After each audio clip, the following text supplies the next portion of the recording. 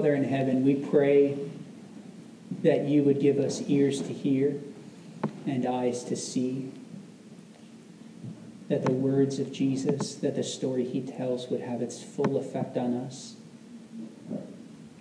that we wouldn't be people of religiosity, but we would be people of compassion. Transform us individually, transform us as a community after the image of our Savior. Amen. Amen. Amen. Well, good to see you this morning, brothers and sisters. I wanted to start out this morning by telling you about a movie I saw a few weeks ago. I was watching the movie Puss in Boots with my kids, which is a spin-off of the Shrek movies. And I'd seen it years back, but I forgot how hilarious it is. And the hero of this movie is this swashbuckling Latino cat who's just a little bit quicker and a little bit more clever than any of the villains. And he's played by Antonio Banderas. I actually have a picture here for you. Yeah.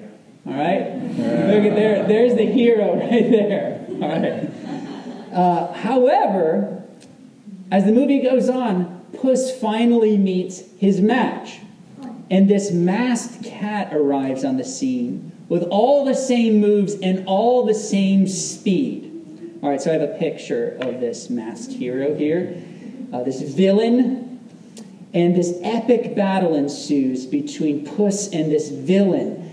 And the masked cat is matching Puss in Boots step for step. But at the end, the mask is removed, and the rival is revealed to be not a tomcat at all, but a female cat named Kitty Softpaws.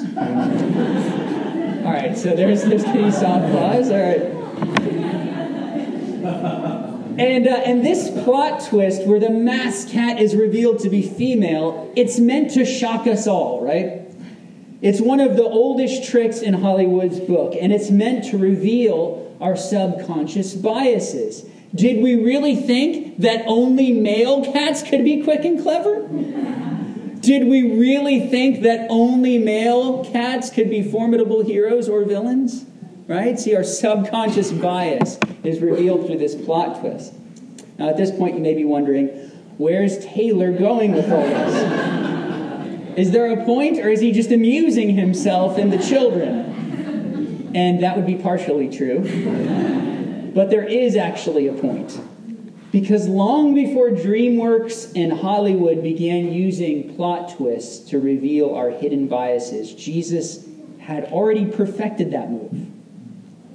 His parables often include these unexpected twists, right? So the tax collector goes home justified before God instead of the Pharisee. Or he tells us stories about the shepherd who leaves the 99 sheep to go after the one that was lost, right?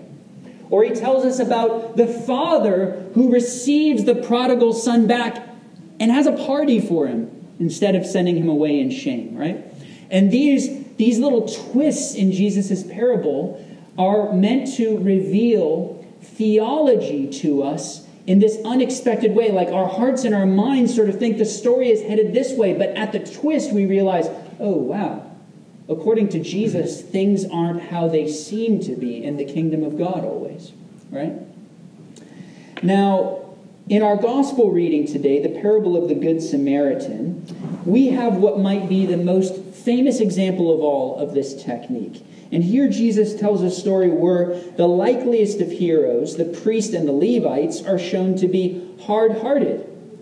Right? They have the wrong priorities in the kingdom of God, according to Jesus. And meanwhile, when all is said and done and the masks are removed, the only one truly prepared to love his neighbor as himself is the most unlikely hero of all, the Samaritan.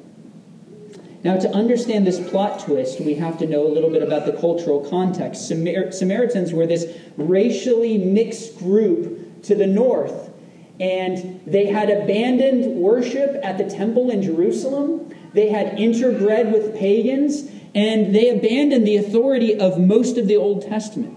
They didn't view it in that way. And so it's with all these things in mind, We need to understand this tension between Jews and Samaritans, why that existed, and why Samaritans had almost like a subhuman status among Jews in that day. I mean, nobody in Israel, no righteous person in Israel would have thought that the hero in this story was going to be a Samaritan. In fact, even at the end of the lawyer's exchange with Jesus, when the parable forces him to admit that he was wrong, did you notice? He still can't seem to bring himself to say the word Samaritan. Right? Jesus is like, who proved to be a neighbor to the man who fell into robbers? And the guy's like, the one who had mercy on him. It's almost like he can't even stomach the word. And I think if Jesus were telling this story in 21st century America, it might be called the parable of the Shiite Muslim. Or it might be called the parable of the good communist. Or whatever group would be most difficult for you to conceive of demonstrating sacrificial love. So if there's a people group that sort of causes your stomach to turn a little bit, that's probably in the right ballpark. So for some, the most unlikely hero today might be the straight white male with the Make America Great Again t-shirt. It's like, wow, he's the hero? What a plot twist. Or for an Anglican, Jesus might have called it the parable of the good Episcopalian. So if the idea of such a person doing these acts of mercy makes our stomach turn a bit, that's the whole point. Jesus is teaching that real love is not theoretical, because neighbor love is as neighbor love does. Amen? Amen. And I know that this is a very famous passage, so we're tempted to kind of skim past it and think we got this one in hand already.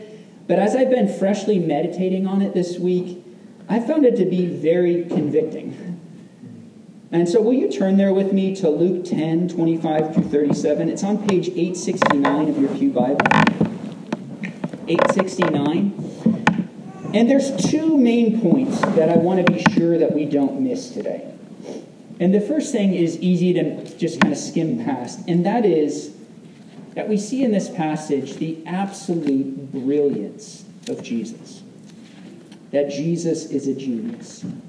The philosopher Dallas Willard was famous for referring to Jesus as the most intelligent person of all, the smartest man who ever lived. And that may sound strange to us, almost like a categorical error, right? To think about Jesus in terms of intelligence or logic. We're accustomed to thinking about Jesus as being like holy, not brilliant. Right? But think about it. If Jesus is who he said he is, the Son of God in human flesh, then he would have to be the most intelligent human being that ever lived. And until you've actually set aside time to read the Gospels for yourself, it's hard to appreciate how very true this is. Because in a passage like this, we see that Jesus is clearly playing chess while everyone else is playing checkers. Jesus perfectly understands the human condition and the motives behind the human heart. Jesus responds to people's testy questions with even more poignant questions.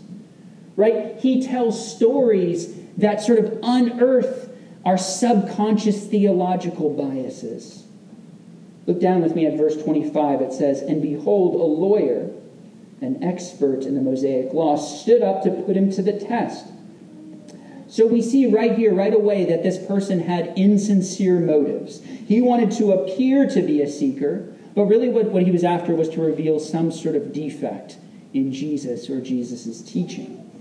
So he asked Jesus, "Teacher, what shall I do to inherit eternal life?" And this was actually a very famous, a very common question to ask rabbis in the first century. It was a way of asking, what do you think is at the very center of devotion to God? And Jesus is playing chess already, we see. In verse 26, he says to him, "Well, what's written in the law? How do you read it?"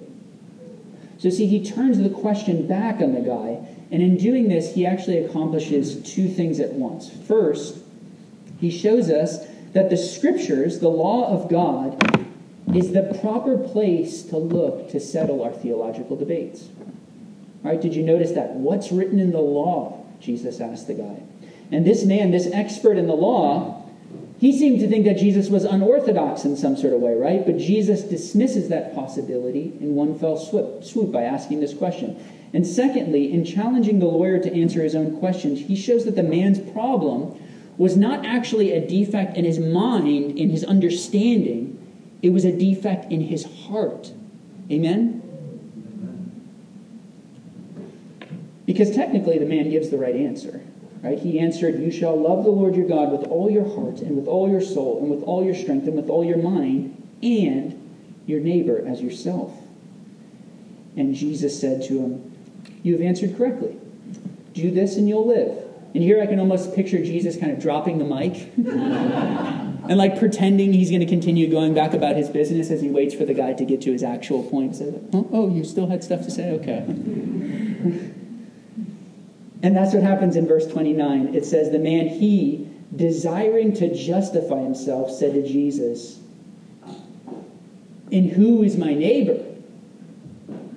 Right? And here we get to the heart of their disagreement, because Jesus believed that we owe neighbor love to all people, regardless of ethnicity or creed or political affiliation. Jesus believed that the purpose of God in electing Israel was to bless them that they might be a blessing to all nations. Right? That's why that's why Jesus believed that God chose Israel. But this man had a different understanding. He believed that God's people are only obligated to love God's people. We're only loved to treat as human beings those who look like us, who believe like us. Now, at this point, Jesus could have had a long argument with a guy, quoting all the scriptures, including the book of Ruth that we just went through, that proved his own point, and writing this guy a lengthy email or posting them on this guy's Facebook page. But he doesn't do that because Jesus is too smart for that sort of thing.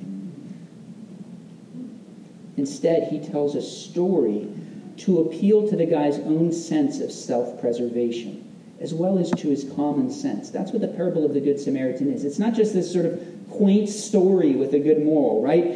It's a rhetorical and theological grenade that's lodged strategically into the human heart, and it's aimed at exploding our selfishness and bad theology from the inside out.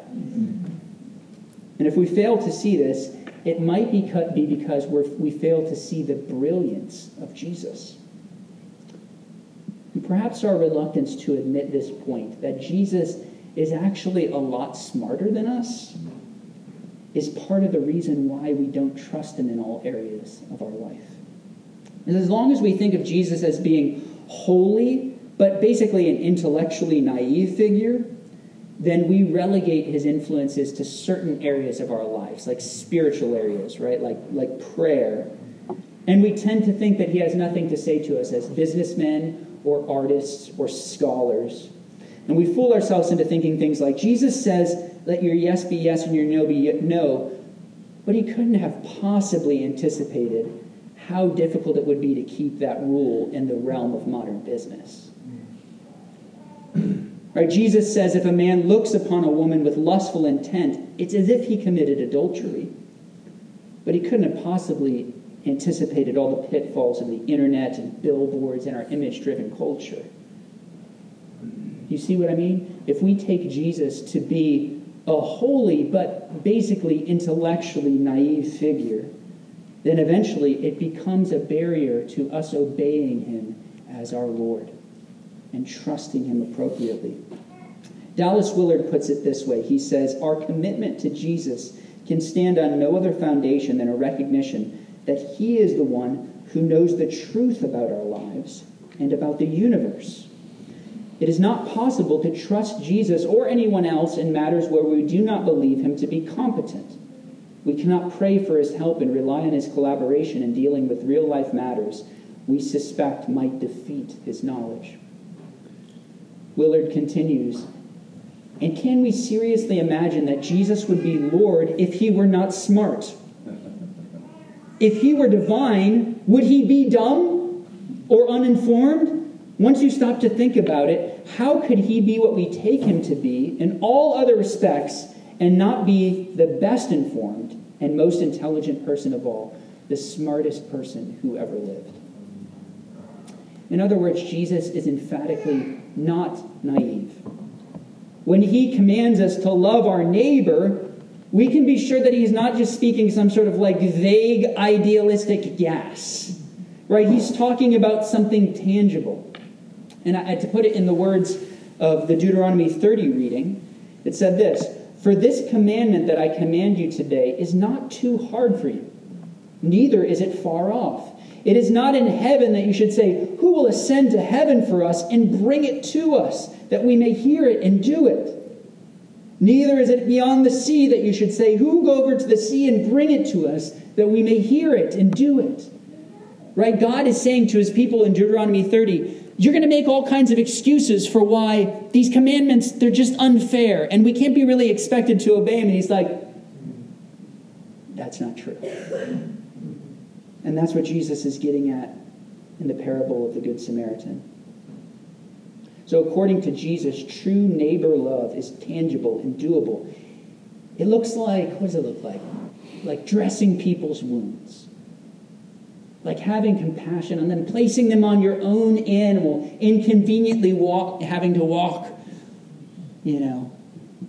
It looks like checking them into an inn and taking practical care of them and footing the bill and checking back on them to see that they're all right. And that brings me to the second point, which is that according to Jesus, true religion, true spirituality prizes compassion over ceremony. Look with me at verse 30. Jesus replied, "A man was going down from Jerusalem to Jericho." Now, this was a notoriously dangerous road. I love the way that Bev inhabited that. She does a lot of Bible research. It was a notoriously dangerous road, actually, then as of now. This kind of rocky road, and there was a lot of bandits that hid out in these stones, and there's this high elevation. And he fell among robbers who stripped him and beat him and departed, leaving him half dead. Jesus continues, showing the failure of the expected heroes in verses 31 and 32. It says, "Now by chance, a priest was going down that road." Hold on, Jesus, you're getting a little bit too close to the... All right. "And when he saw him, he passed by on the other side." We'd never do that, Jesus. What are you talking about? "So likewise a Levite, when he came to the place and saw him, passed by on the other side." Now this seems pretty cold, but there's actually something more at work here than just a failure of compassion, because ultimately this story is about misplaced priorities. Because the priest and the Levite, traveling as they were to serve at the temple in Jerusalem, would have remembered that according to the law, touching a dead man would cause one to be ceremonially unclean for 7 days. And they couldn't be sure whether this guy was dead or alive, or is he going to die on the way? I don't want to defile myself, because if I defile myself by helping this guy, I'm not going to be able to do my duty in the temple. Right, so there's an issue with priorities. In the words of the great Bible interpreter William Barclay, to touch him would mean losing their turn of duty in the temple, and they refused to risk that. They set the claims of the ceremonial above those of charity. The temple and its liturgy meant more to them than the pain of man. Now, on the other hand, when our unexpected hero, the Samaritan, sees this man in need, it says that he had compassion. He had compassion, and he did something about it. And how about us? Do we set the claims of the ceremonial over the claims of charity, over the claims of love? And I have to admit, as I was reflecting on this passage this week, it stung a bit. Because I have to admit, sometimes I do that. And as I reflected on the life of this church, the life of Incarnation, I've had this nagging thought, because I want our church to grow in worship, and I want us to grow in prayer and in study. But friends, not to the neglect of showing tangible love, tangible neighbor love to the lost, to the least, and to the last. Amen? Amen. I feel like as a community we need more of these kinds of tangible, love thy neighbor type ministries in this church.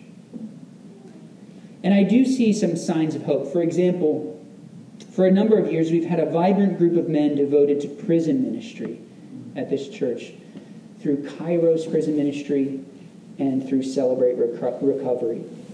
And there's a growing number of people at Incarnation who are participating in the Guardian Ad Litem program, providing legal and social advocacy for abused and neglected children.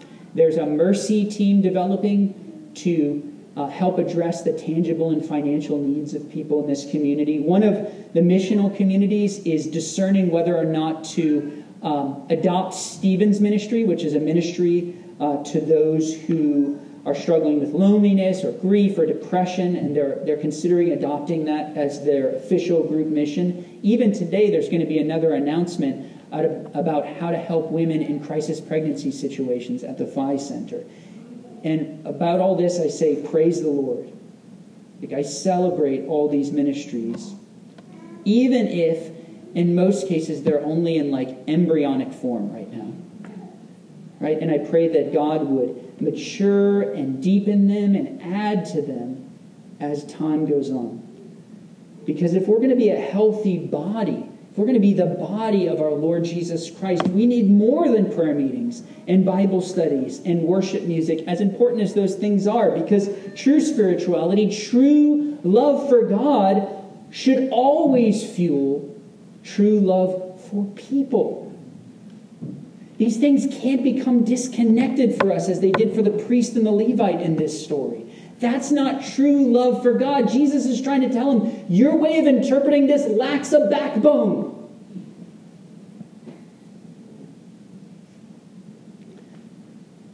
True love is expressed in tangible deeds.